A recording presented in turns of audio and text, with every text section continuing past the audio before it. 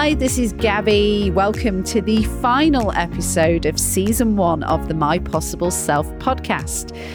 Wow, what a season it has been. And first of all, thank you from the bottom of my heart for all the lovely feedback. If you were one of those that left us a review on the App Store, I truly, truly appreciate it. And I'm really glad that we're helping you learn more about the topics on and around mental health and well-being, because it is so important. I have learned a bunch from working on the last 27 episodes, and the learning continues today. We're closing out season 1, perhaps with a slight curveball, as we're talking about something way bigger than what can be seen or in fact diagnosed. Faith and spirituality comes into play in this discussion, yes. But it's more about feelings, why it's so important to express and not suppress. Understanding that feelings aren't facts, so important too. And sometimes when we're trying so desperately to control the situation, that can cause us such great suffering. What we're going to be looking at today is what would happen if we let go, if we just trust in the universe, trust in something bigger than us, and surrendered to what is and what cannot be changed. Perhaps this will fast track us down the path to peace of mind. And really, who doesn't want that as their end goal? So, joining me today is international speaker and best-selling author, Kute Blackson, a transformational teacher offering a fresh, bold perspective on spiritual awareness. His most recent book is called The Magic of Surrender, a guide to move you past your inner struggles to discover the power of letting go of control and how letting go ultimately leads to more. Let's proceed with the episode. Okay, here we go. I'm surrendering to whatever's going to happen for the next however long I've got you for. I'm not even going to put a time frame on it. Cool. As you can tell, I've read your book. So welcome to the My Possible Self podcast. Kute Blackson. When I was thinking about, we are a leading mental health app based out of the UK, although we're available globally. And the podcast series has been part of the app to help support people on their mental health and wellness journey. So after reading your book and sort of thinking about, okay, well, this is closing series 1 of the podcast, it actually does kind of come together beautifully in terms of when I think about looking at it through the lens of mental health. Something that you say early on in the book is about dispelling the negative beliefs and the messages that we surround ourselves by. And actually, before we start there, in your own words, how would you define the word surrender, and why do we need to do it? Sure. So let's start off with the small questions. Yeah. I think in our culture, surrender, there's so many misconceptions about surrender. Mm-hmm. So many myths about surrender, illusions, misunderstandings, misinterpretations. And so there's this myth, I think, that surrender is weak, that surrender is passive, that if you surrender, you're going to be a victim, you're not going to manifest your goals, dreams, and desires, that it's waving the white flag, that it's giving up, that you're going to be a doormat, that you're going to be taken advantage of, that it means just sitting there doing nothing and being passive, or going to the Himalayas and giving up all possessions. And so it's kind of like, it's not very exciting the way we have framed surrender up until now. And so one of the things I wanted to do was reframe surrender and really give people an inspirational paradigm of what surrender is. I believe that surrender is the most powerful thing that we can do. True surrender, authentic surrender, is the key to peace, is the key to freedom, is the key to fulfillment, is the key to happiness. And so, what I'm really saying is, if you surrender, what if you didn't get less, but you got more joy, more than you could even imagine or plan for yourself? And so if we kind of break it down a bit, surrender is to let go of control. Control is the master addiction that affects our mental health, that affects our state of peace, that affects our anxiety levels, stress levels, frustration levels. And so letting go of control, or I should say letting go of the idea or the illusion of control, because I think in so many ways control is an illusion. I think in the last couple of years, for the most part, we thought we were in control pre-pandemic, and then COVID hit, and then all hell broke loose. And I think as human beings, as a global species, we started to realize maybe I'm not in as much control as I thought. And so surrender is to let go of this illusion of control and maybe focus more on what we do have control over rather than what we don't have control over. Surrender is to stop trying to force and manipulate life to fit into our limited concept of how we think it should look and how we think it should be, trying to make something that really isn't into something that we have in our minds, which is a recipe for suffering and frustration and stress. Surrender is to let go of the kind of preconceived idea of who we think we should be based on society and family and media and advertising. Surrender is to let go of the idea of how we think our life should be. Well, I should be here at this age, and I should have achieved this at this stage of my life, and at age 30 and age 40. Is to let that go so that we can truly allow I'll say it this way, the life that is seeking to unfold. The life that is truly authentically ours, not someone else's, not our parents, not society's, but our own authentic life, our own authentic expression, so that we can allow that to reveal itself and be made manifest. And so I think surrender is when you take the limits off of life and you are truly just open and available to life, open and available to life showing you, open and available to letting life lead you, letting life show you. And I think when we truly surrender, we don't put limits on life. We're available. We're open. That's when I think we tap into another sense of dimension of infinite possibilities. And that's when magic happens. And so that's why I call the book The Magic of Surrender. Yeah, magic not in some like hocus pocus, like Harry Potter magic, but magic in the sense of that which is beyond our logic, that which is beyond our egos, identities, minds, capacity to project and manifest and make life happen. What's beyond that? What's more than that? And so magic is the sense of like possibilities that are beyond what we can even imagine for ourselves. And I think when we truly open to that, that's when we tap into living a truly magnificent life beyond what we could even think. If you look at, when I say the great ones, to me, the great ones weren't anything special. Buddha, Muhammad Ali, Bruce Lee, Gandhi, Mandela, Mother Teresa. To me, they were human beings that all surrendered themselves. Elon Musk, even, people might think Elon Musk surrendered.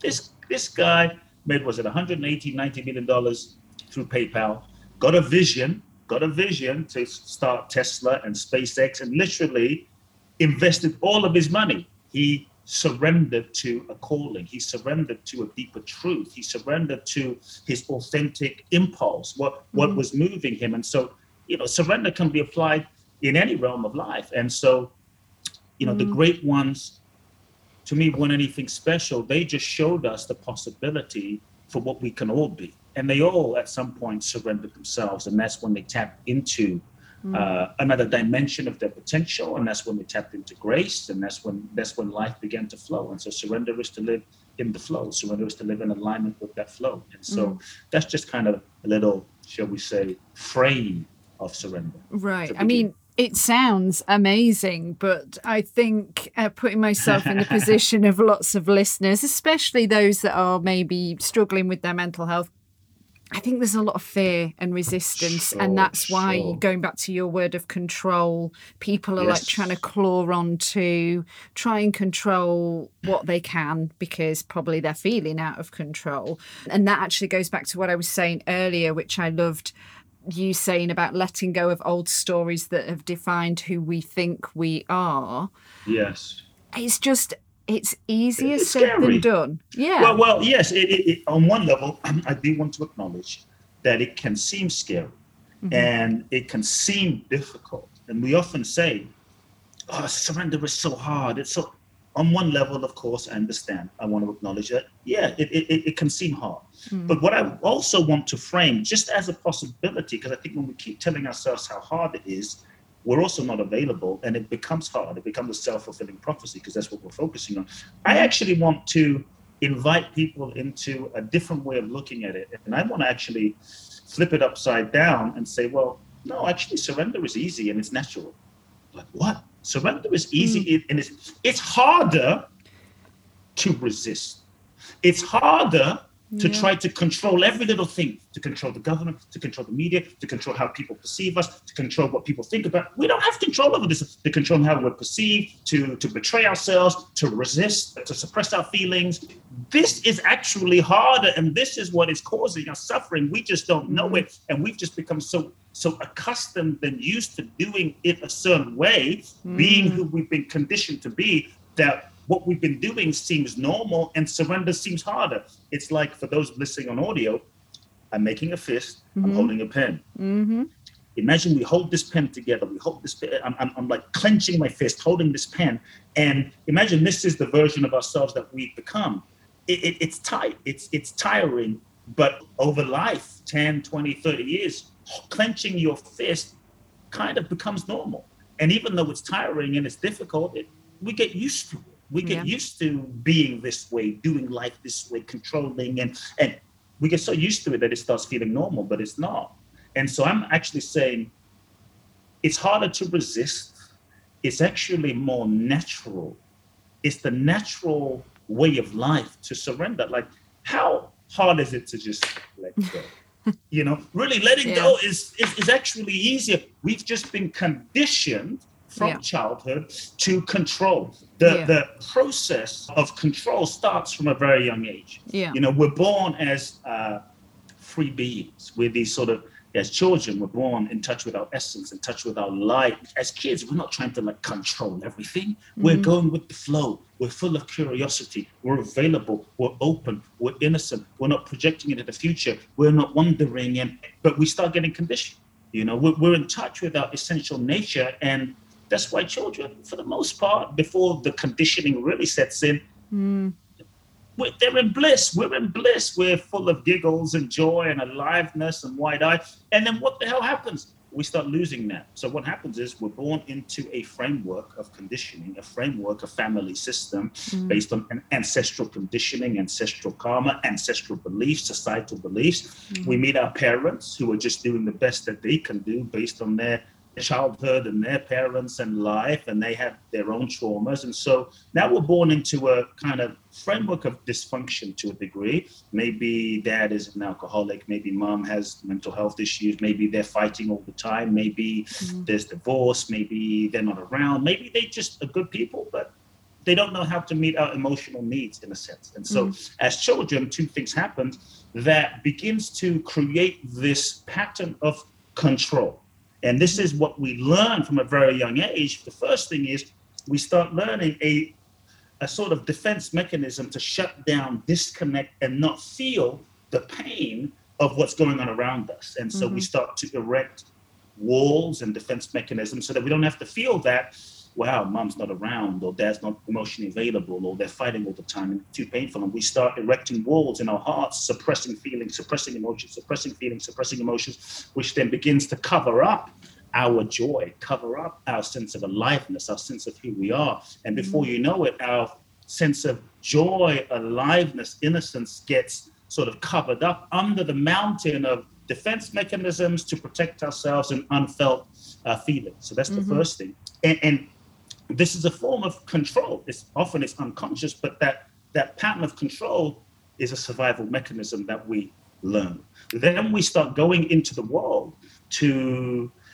the sense of we start developing all sorts of roles and masks and personas, a way of being, the sense of who do I need to be in order for daddy to love me? Who do I need to be in order to fit in? Who do I need to be in order to be loved, validated, and approved by the world? And we start to contort ourselves into a certain shape in order to get love and validation and approval. So avoiding the pain and, a form of controlling my feelings so I can avoid the pain, controlling how I'm perceived by the world so that you love me, dad loves me, those around me love me. And so we start to to contort ourselves into a shape, becoming a person that we think we need to be, that gets reinforced by the world we hold so tightly to that way of being, control, as a way of functioning. And we end up thinking this is who we are. We end up thinking this is who we are. And it takes so much energy. It takes so much energy to keep this pattern structure of who we have been conditioned to become, to avoid pain and get love. It takes so much energy to hold that together. Yeah. That is suffering. That is suffering, but we've just become used to it. And so it can seem scary to let that go. It can seem scary to loosen and let go of some of the ways of being and patterns that we have been conditioned to be, to function and survive. But the degree to which we're conditioned is the degree to which we're not free. The degree to which we're conditioned is the degree to which we're not free, and often we're not aware that we've been conditioned. And so I just want people to kind of understand that there's less freedom, and it's harder to stay stuck ultimately in the pattern of conditioning. It's just that we become used to it. And so we tend not to question ourselves. We tend not to question, is there another way? We tend not to question. And so surrender can seem scary because it means letting go of that way of being. It can feel like a death on some level to our perceived sense of self. But I think when we can start to question ourselves and go, maybe I'm not who I think I am. Maybe who I've become and how I've learned to be isn't really authentic. Then who am I, and what do I believe, and what is my truth, and who would I be if I didn't need to be who I thought I needed to be all the time, and what would I say if I didn't need to say what I thought I needed to say all the time? And so I think part of it is the willingness to just begin by questioning oneself, questioning one's behavior, questioning one's truth. That can begin a process. And going back to what you were saying about perception of oneself, but also I think perception of what's going on around us. There was a brilliant story of you in a train station in India when is it Amir was the gentleman you were speaking to, who said heaven or hell is inside your mind. And I was like, goodness me, that is very profound. And again, for people that are suffering with serious mental health problems, they might need medication stuff. That's a little bit more grey. But then there are so many of us that are struggling, and things are taking a toll on our mental health, and it's because of what's going on in the world, or everybody gets spouts of anxiety and depression. And I think that's where that line, heaven or hell is inside your mind, is such a sort of great opportunity to pause and reflect and go, okay, this is what I'm seeing and believing, but is this really what I'm seeing? Yeah, is this real? Yeah. Exactly. It's like, you mentioned, well, it's because of what's going on in the world. I'm going to say something that might be a little challenging in a certain sense. I'm not saying it's the reality, but I think if we want to be free, there has to be a willingness to, shall we say, take ownership and responsibility. It's not necessarily because of what's going on in the world or outside, or because what someone else does, even though it seems that way. And I think if we hold that position, we will always be a victim to the world. We will always be at the effect of the world and what someone does, which will affect how we feel, which will affect our mental health, which will affect our mood, which will affect our... And to be honest, it's natural. We're human. There's so much shit that is going on in the world that it's a miracle that we can even function as human beings, And so I think it takes a real commitment and a real courage to say, you know what, I'm going to take my power back, and I'm not going to just let the world determine how I'm going to feel, my mood, my state of mind. And so much too of how we feel is not just because of what's happening, but because of how we perceive and how we choose to interpret what's happening and the meaning that we give events that are happening in the world. And so there's what's happening, but how we choose to see it and how we choose to interpret it and the meaning that we choose to give that event is actually what determines our internal experience. And that's why I think two people can go through a situation, and like a Mandela, right? Mandela goes 26 years in prison, 27 years in prison. Yeah. I don't know if I could cope, to be honest. I mean, I wrote a book about surrender. That's an experience I'd rather not have. I mean, I don't know if I could make it through 26 years. But here's a guy who made it through and didn't let his environment determine who he was going to be and how he was going to feel. And I think that is a profound freedom. And so it's not the events that determine how we feel, even though typically that's how we have been conditioned to relate to life. It's the meaning that we choose to give events, the way we choose to interpret events that determine our internal experience. And I think when we own that power, when we give that power away, we are at the effect and we are slaves.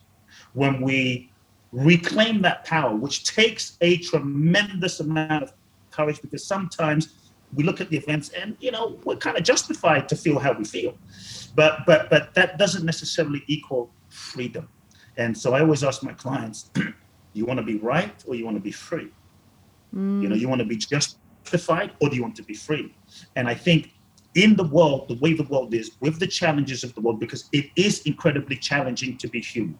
There's war, there's crime, there's heartbreak, there's betrayal, there's disease, there's crazy people, there's mean people, there's abusive. I mean, all of that is real. It exists. It's true. And some of us go through some shit that is not fair. To be honest, it's not fair. Some of it is not fair, and we have to acknowledge it. It's like, it's not okay. And with all that said, I think the real surrender and the real freedom comes in the process of saying, am I going to be at the effect of life? Am I going to be the effect of this person? Am I going to be the effect of my parents? Or am I going to take my power back and and that requires a level of surrender. It might require surrendering a story. It might require surrendering a way we've been seeing life. It might require surrendering an identity. It might require surrendering a belief system. Like, for instance, I had a client, I forget if I write about this in the book, but I had a client who kept holding on to this way of seeing herself as, I'm unlovable. I'm unlovable. This is in the book, yeah. I'm unlovable. I've written so much in the book that I forget what's in my own book. This is in your book, yeah. But she says, I'm unlovable. I'm not lovable. Nobody loves me. Nobody. And this was her entire story, her entire life. And she kept attracting men that didn't really love her, didn't really commit to her, didn't really see her. And this was proof. See, I'm not lovable because look at who I'm attracting. Guys leave, guys cheat, guys don't treat me well. I'm not lovable. Friends don't honor me. Friends don't respect. I'm unlovable. And this was her entire story. And many times we don't realize that sometimes we get addicted, or we even get comfortable with the stories that we have told ourselves, which may not be positive, but we just become comfortable in that identity. You know? And it affects us. And so I questioned her and I said, is it true that you're not lovable? Is it true? She said, yes, it's true. and I said, well, how do you know? She said, because look at everything that is in my life. Look at what I'm attracting. Look, just all of this is proof. And she says, I know this is true because when I was 8 years old, my mother left me. And that's proof. And I said to her, can you show me unlovable? Like, here's a phone, here's a pen, here's a piece of, like, show me unlovable, because she was saying it like it's fact.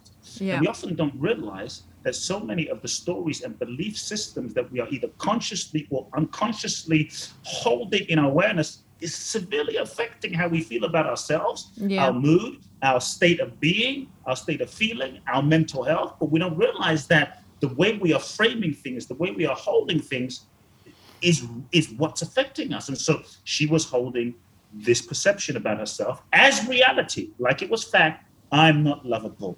And many times we're holding beliefs and stories about ourselves as though they're fact. Yes. But they're not really fact. They're just stories and interpretations we made up about certain events that happened to try to make meaning of the world. And so she said, I also know that I'm unlovable because when I was age 8, my mother left me with my father. And if I was truly lovable, she wouldn't have left. She left because basically I was not lovable. And if I was more lovable, she would have stayed. And this was the entire interpretation based on that event that she made up. And so I questioned and I said, could it mean anything else?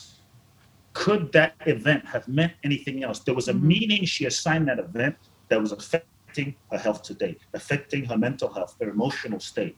And I asked her, could that moment, could that event have meant anything else? No. So we kept questioning. Eventually she realized, well, I guess it could have meant something else. You know, the fact that her mother left could have meant her mother was crazy. The fact that her mother left could have meant her mother loved her so much that she knew she wasn't capable of taking care of her. You know, and so we were able to come up with so many other possible interpretations of reality. So what we have to just really understand is the willingness to question the way we are perceiving reality. The way we are perceiving reality is not reality. It's an interpretation of reality. When we're willing to surrender and question ourselves, question our beliefs, question the way we have interpreted reality, it can change our relationship to world events. And so we're either going to let events determine how we feel and be the effect of them, or we're going to take our power back and say, wait a second, events happen. Yeah. I can't control events happen. Wars happen, events happen, people do crazy stuff, people do mean things. I can't control that, but I can control how I choose to interpret it and the meaning I choose to give it and how I choose to respond. That is what we are in control of. That can provide a degree of freedom. If there's a situation where we desperately want the outcome to be X, Y, Z, maybe it's a new job, maybe it's paying the bills, whatever it is. And again, it goes back to that control and we're kind of willing, but then also, and I can only speak for myself, but I imagine this is a lot of people too, like you're really desperate for something to happen, but there's also that niggling negativity coming in. It's lurking in the background saying this is too good to be true, so it's not going to happen to you. But you're also going, oh, I don't know the results yet, but please, can this be okay or whatever? And there's so much like conflict going on there. It's a recipe for suffering. It's and then again, this is where surrender works its magic, because it's what will be and is supposed to be. But again, how do we do it? So I think what we have to do is feel, because I think when we feel pain, right, a level of pain, a level of clenching, anxiety, stress, to me that is usually, it's a gift actually. Because I think in many ways, it's showing us where we're holding on. It's showing us where we're clenching. It's showing us where we're like pushing, forcing, attaching. And so it's okay to want something. It's okay to want to go. It's okay to go for it 100%. It's the attachment, the clenching, that desperation. It's that attachment that is limiting. It's that attachment that causes suffering. It's that attachment, like this person has to be the one. This person has to be the one. Let's pick an example. How often, like maybe we can pick a real example. I've been through this situation. I'm not sure if you have or the listeners have. If you think back into your life where you met someone and you fell madly in love, and you were like, I met the person. You told all your friends, I'm going to have kids. I met the person. I've waited my whole life, my dream person. You couldn't imagine being with anyone else. You were so madly in love. Like this was it. The light bulbs went off and it didn't work. You were heartbroken. You were devastated. You laid in bed for God knows how long. You know, you were depressed. You just never thought you'd find love again. You were mad at the world, mad at God. You were like truly depressed. But, you know, you got over it. Like we kind of do as human beings. We are more resilient than we give ourselves credit for. We are resilient. There is a spirit inside of us, an essence inside of us that is unbreakable at the core. And so you got over it. And now maybe in 2022, you look back and you think to that relationship that you so wanted. You were so desperate wanting it to happen that today you think back and go, what was I thinking? Thank God. Thank God it didn't even happen. Like you couldn't even believe, like, what was I thinking? Thank God. Yeah. And so sometimes what we have to realize is we so want something to be, but forcing and wanting something to be that isn't truly for your highest doesn't make it right, only causes suffering. Yeah. We so want certain things to be that trying to force something to be that isn't doesn't make it truly yours. And when we force and when we hold on to something that really isn't aligned and we try to fit something into a box that truly isn't, this is the recipe for suffering. You know, this is the recipe for true suffering and anxiety, because we're always going to have to be holding on. And so I think when you surrender requires a level of trust, you know. And so when sometimes things don't happen, we also have to realize that it's sometimes a blessing. It's often grace. It's often the love of the universe. But from the mind's perspective, from the ego's perspective, we're often not able to see the entire tapestry. From our perspective now, oh, it didn't happen, it's the worst thing. But sometimes, how often have things not gone according to plan? But it ended up working out better than you could have imagined. Yeah. Maybe not in the moment, but down the road, you look back and go, oh, that's why I needed to get fired from my job. Oh, that's why that project needed to not happen. Because if that didn't happen, I wouldn't have, I wouldn't have gone to the unemployment line, and I wouldn't have met my soulmate in the park on the way back, you know? Right. And so in this moment, I think we have, to me, surrender is the willingness to be open. So when things don't happen, or things don't flow, or things that when you give 100% and it doesn't happen, it doesn't mean it won't happen. But what we tend to do is we collapse. We feel dejected. We start stressing out. I'm actually saying when things don't happen, don't be so quick to assign a meaning to what that is. It means I'm not enough. It means it's failed. It means God doesn't love me. It doesn't mean anything. Instead, surrender means give everything you've got. And if it doesn't go according to plan, don't stress. Step back and get curious. Get curious. Because when we're curious, we're available. So when something isn't quite unfolding, we're like, what could this mean? What could this mean? I don't know. See, we don't have to know what it means. But when we're open, we're available to finding out. When we're open, we're available to life showing us. And I believe, and what I've seen, many times in the moments when we're going through something, we're not always aware of why we're going through something. But I really believe that when we're truly available and when we're truly open, life tends to work out not only better than we can imagine, but I have a belief, and this is a belief that I think might help people. It's a belief, it's a paradigm, that the universe is always working for my highest good, even if I can't see it right now. The universe is always working for my highest good, even if I can't see it right now. And so when you really trust life a bit more, then you don't have to stress. That means if this thing I desperately want isn't happening, it must be for a reason. And it must be that the universe is working something better for me right now. I don't see it, but get curious. To me, that availability, there's an old story. I'm going to butcher the story, but you'll get the gist of it. There's an old story of a guy who, I forget his name because I saw it on the news, a guy who was running a bit late to go to the airport. He got into a taxi. The taxi was late. Taxi took him on a detour, and the taxi driver was a bit of a jerk. And so they were running around, and he was like, hurry up. And he was going here and going there. And the taxi driver got a little pissed off, and now they got a little later. And he's so frustrated at the taxi driver for, not knowing his way around New York, around town, I forget where it was, Boston or somewhere. He didn't know his way around to get to the airport. Finally got to the airport. They don't let him check in. He misses the plane. He misses the plane. He's frustrated. He's mad. He just can't believe it. He's in a bad mood. Turns out his plane was one of the planes that flew into the Twin Towers in New York, 9/11. He would have been on that plane that crashed and died. So we say, well, what if he had forced himself to get on that plane?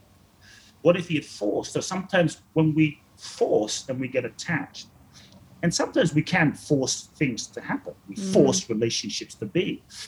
We don't realize that we are limiting life. We put limits on life in that moment. And so what if he had forced to get on that plane somehow? He would have got on that plane and he would have been dead. And so look at Mandela. Should he have not spent 27 years in prison? Well, should he have not spent 20? Now, I don't wish that on anyone. right. But chances are, had he not spent that time in prison, two things. The collective consciousness of the people and the world and the support of the world and people on the planet would not have aligned behind him in a certain way in South Africa and the world. But also, perhaps those 27 years is what it took for his personality to align with his soul, for him to really think and meditate and vision and forgive and deepen his soul force in such a way that he would be ready to come out. And in the rest of the time he was alive, to have such a profound impact on humanity that even now when he's dead, his impact and his inspiration is still impacting people. So should he have not spent 27 years in prison? It's like, no, I mean, likely there's a reason. And so I think we have to trust that there's a reason. Mindfulness and meditation. What do you practice in that respect? Like, do you have a morning routine? Do you, practice gratitude? Like, I'm sure you have got some interesting stuff to say in terms of like mindfulness meditation for mental health. To be honest, it's quite simple. I think for me, one thing that helps my mental health is I exercise every morning without fail. Sounds simple. Is that a non-negotiable? Non-negotiable. It's not I make it a choice to not be a choice, because no matter how I'm feeling, I remember my mother died, challenges with COVID, this, that, what have you. Over the years, I have never missed a workout, a run, an exercise session, unless I was traveling, And so even if I'm feeling not so great today, or, mind is racing because of stuff I'm dealing with, there's something about the foundation of just that physical exercise that allows me to process my feelings, allows me to release excess energy, allows me to release the energy of the mind, because sometimes the unprocessed feelings go into the mind and the mind goes crazy and we think it's our thoughts, but it's the feelings that are going crazy in terms of the thoughts, right? And so it sounds so simple, but like, you'll change your life if you just exercise regularly, daily. For me, it's daily, moving, sweating for an hour a day, roughly. Doesn't have to be crazy, but just the consistency of that. When I'm done exercising, I feel great. I exercised this morning. I felt wonderful. And that just sets a base to the day. And I can think straight. Then, yes, for me, meditation has been important. And that meditation is simple. I think meditation is different from mindfulness. Mindfulness is the practice of being aware moment to moment in life. The process of living life with awareness, with mindfulness, moment to moment, being fully present each moment, and things like that. I try to observe my breath and just kind of connect to my breath. One thing that also helps is breathing in through the nose for about 5 to 6 seconds, holding it for about 5 to 6 seconds, exhaling about 5 to 6 seconds. That really affects some of the brain waves, brings you into a really profound state of calm. Do that 6 times. So 6, 6, 6, 6 times for me is a very simple thing that brings me into a level of calm as needed, calm on demand, basically as needed. But meditation is something that I've done that I think is also a game changer. And we could do a whole nother podcast on that, but I try to meditate, 20, 30 minutes a day. Yeah, there was a period of my life where in my early 20s when basically I was broke, had nothing to do, kind of unemployed, and I was meditating about 5-6 hours a day.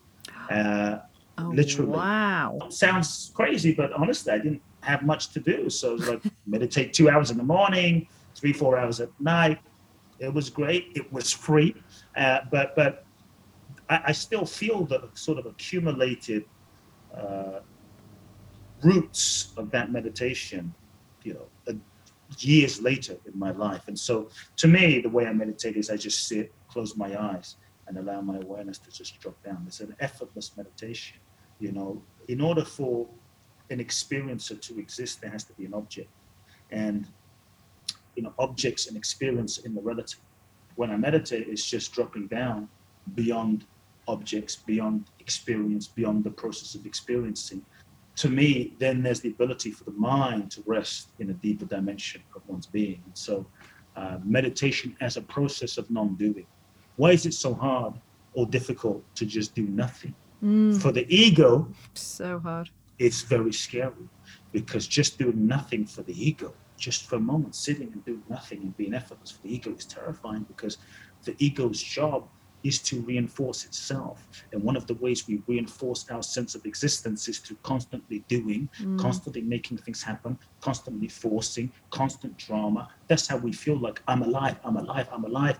But it creates frustration, mental health issues. And so I think when we can truly meditate, it's an opportunity to, it is a process of letting go. Yeah, I was going to say, you have to surrender, right? It's a process of surrender. And so I think when we can do that, it calms so much. And for me, it's a way to live. I try to live my life as meditatively as possible. That life is a meditation. One of my old teachers in India said, meditation is not something that starts and stops. It's to live life moment to moment with awareness. And so for me, that's what I try to do each breath. You say our feelings are just energy, they aren't good or bad, which I thought was a really interesting thought. And I kind of agree, but then I also wanted to ask you, well, sometimes, like, if we think of our intuition, our gut feeling, our inner compass, which can be really powerful, then we're relying on the feeling that we have to kind of steer us, aren't we? So I think perhaps we have to separate the two. So yeah, I would just, I think that the intuition is a deeper dimension of feeling. Is beyond just emotion, sadness, anger, mad, bad, guilt, shame. I think our intuition is that finest sensation that arises from that dimension of our being that is beyond conditioning, that is beyond the mind, that is beyond the personality. It's like, it's more divine. It's more divine. I didn't think that. It just, turn left, turn right, go here. It's like it wasn't necessarily a manufactured sensation. It's a deeper feeling arising from the unconditioned dimension of your being. To me, that is intuition. The challenge is, in many ways, it doesn't always happen in a loud siren bell. They can be very, very, very, very, very subtle. And in so many ways, we're not always listening to that deeper dimension, so we can miss it and we can question, like, did I really feel something? Did I really, maybe I'm crazy, maybe it feels like something's off here, something's not quite right. No, I'm crazy, don't worry, give the person a chance. And then sure enough, we get betrayed. Yeah. So I always tell people, when you feel that deeper sensation arising, don't question it. You don't have to know where it's going to take you. You don't have to know where it's going to lead you. You don't have to know where you're going. But if you feel that internal compass, follow it. That is surrender. That is surrender. You will always end up in the right place. The route that you take may not always be the one you expect if you follow that. But if you follow that, I have found you will never go wrong. Because it's beyond your mind, it's beyond your personality, it's beyond your ego, it's beyond your identity, and that's intuition. It's in sync with life. It's in sync. And the more we follow it, even in small ways, the more our access to it grows. Like if we look at some of the most incredible things that have happened in our lives, let's look at it for a second. Did we plan it? Chances are no. Meeting the love of your life. Did you say, on Friday evening, I'm going to go down to the pub, I'm going to go to the restaurant, and at 6, we're going to go to Starbucks, 6 p.m., I'm going to meet the love of my life. It just happens, in the process of the best things in life tend to be what we are not planning. And so intuition is that. In terms of feelings, yes, feelings, emotions. Why do we forget that as well? Like the best things that happen are the surprises. We just forget these things. I mean, this is why it's great that you've written this book to remind us. But if we look at the best things, that truly the best things tend to be the stuff we haven't planned. Yeah. We did so many of the most amazing things we didn't plan. And so I think, what if we live that way? We make surrender like a last resort. All hell is broken loose. Our house is on fire. Our hair is on fire. We've got no other resort. We're like, okay, universe, I surrender. Finally, I surrender in the final minute. Well, I'm saying, why don't we start from that moment? I surrender. Yeah. That doesn't mean you sit there and do nothing. It doesn't mean you sit there and eat, potato chips and watch TV and just say, well, I'm surrendering. No, surrender is not an abdication for taking responsibility. Surrender is not an abdication for taking action. Surrender is to feel this deepest impulse. So there's the question. Then I'll go back to your question on feelings. When we're the old paradigm is really about asking the question, what do I want? What do I want? Know what you want. You've got to know what you want. You've got to set your goals. You've got to go for it and just like really push it, right? What do I want? And sometimes you get what you thought you get what you wanted, only to realize that what you wanted was just what you thought you wanted. Not necessarily what you really wanted. It was just what you thought you wanted based on who you thought you were. And so it's limiting. And so you can't manifest and create a life forcing. It's true, but it's stressful. It's frustrating. It's often unfulfilling. The question I'm inviting people to ask themselves, that it's a much more free place to be, is what is it that life wants to express through? What is it that the universe wants to express through? What is it that my soul wants to express through me? And to align yourself with the deepest truth, the deepest impulse, the deepest expression of what you most authentically feel. In other words, be true to yourself authentically, your true self, be true. And then you take action, but the action is based on the truth, not what you think you should be doing or just based on ego or society, but on the truth. And then that might mean you're taking more action. That might mean you're working harder than you've ever worked. That might mean you go out and protest for the cause you truly believe in, but you're surrendering to the truth and living in alignment with the truth. And so surrender can be active sometimes. Surrender is a responsibility. Just wanted to clarify in terms of feelings. The thing that is often missing that stops people from moving into true, authentic surrender, okay? We have acceptance. One level, there's different levels of surrender, but one phase of surrender is acceptance. You're accepting what is. Okay, that will help your mental health to just be like, this is what it is. Yes. It's raining outside. Can't do anything about it. Either I stay inside, have fun with the family, or I go outside and I dance in the rain, or take an umbrella and we go shopping, we go to the movies, but it's raining outside. It is what it is. One of the things that creates suffering and affects one's mental health is this mindset. The experience that I'm having is not the experience that I should be having. I should be having some other experience than the experience that I'm having right now. Resistance, suffering, anxiety, stress, forget about it. Instant suffering. The experience I'm having is not the experience I should be having. I should be having some other experience. And so acceptance is bringing yourself into relationship with what is. This is what it is. It's raining. I am what I am. My spouse is what they are. This is what it is. What is. That is a level on the path to surrender. But acceptance is not surrender. And it's not full freedom. Because you can be in acceptance of something but still be like a little upset. You can be in acceptance of something like, my husband is what he is, and I'm kind of mad about it, but he's what he is, but I'm not at peace with it, but he is what he is. So that's acceptance. Right. Surrender is the open-hearted. To me, this is where the freedom is.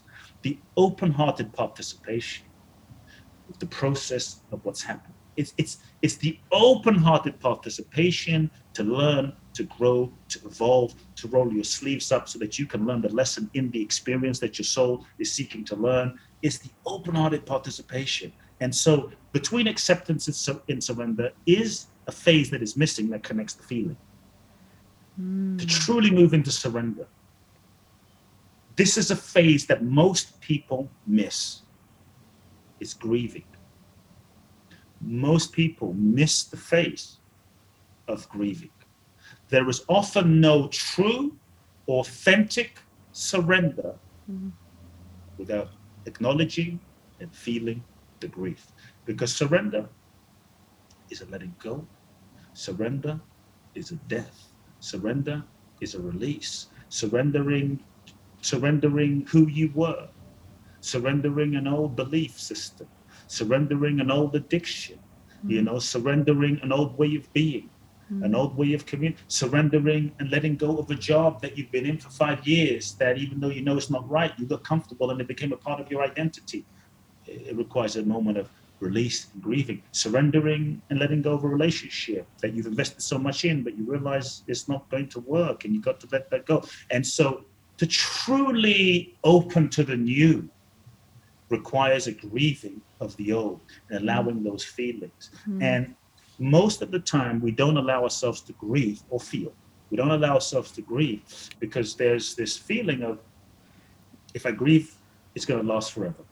If I grieve, I won't be able to cope with the feeling. It's going to overwhelm me. It's going to be too much. I'm going to be stuck in it. And so what we tend to do is we deny it, we suppress it, we don't feel it, but we just stay stuck in that feeling. And then we go into the future and we continue recreating experiences that are connected to that grief. And so grieving, we have to realize that all feelings, this is why, yes, I said feelings. Feelings aren't good or bad. All feelings are just energy. All feelings are feedback. All feelings are neutral. All feelings are temporary and transitory, and no feelings last forever. When we really understand that every feeling has a natural cycle. Some feelings have more layers than others and need to be, felt in layers, but no feeling lasts forever. And all feelings that we feel fully with awareness will dissolve. All feelings that we feel fully with awareness will dissolve. And it's the feelings that we don't fully feel, so we distract ourselves, we drink it away, sex it away, drug it away, addict it away, shop it away, social media away. We ended up suppressing it that we don't realize. That's when we don't have access to a part of ourselves, and it affects how we feel. It affects our mental health, because now we're carrying the unprocessed feeling from that last relationship. Then we go into a new relationship, and now a part of our heart is not available because our heart's still broken. We haven't processed that. Now we're not fully available in the new relationship. Now the new relationship doesn't work, so we go into another. We break up. We have more feelings of heartbreak. We don't feel that. We numb that. We drink that away. Then we go into a third relationship. Now we're carrying, mountains of grief and pain and frustration and resentment from and the cycle continues, which is why relationships, as an example, keep going in cycles. And so all feelings that we feel fully dissolve. Grief, for instance, happens in layers. Sometimes there's a wave of grief and you feel that, and I'll share how to feel that, but sometimes you feel that feeling and the layer dissolves. Maybe there's tears, maybe there's sensations, maybe there's bodily movements, but that feeling dissolves. And then you think you're fine, but then there's another wave of grief a week later. It's happened in stages. It doesn't happen all at once. So I think we have to cultivate a relationship with the feeling as not good or bad, but just to feel it fully.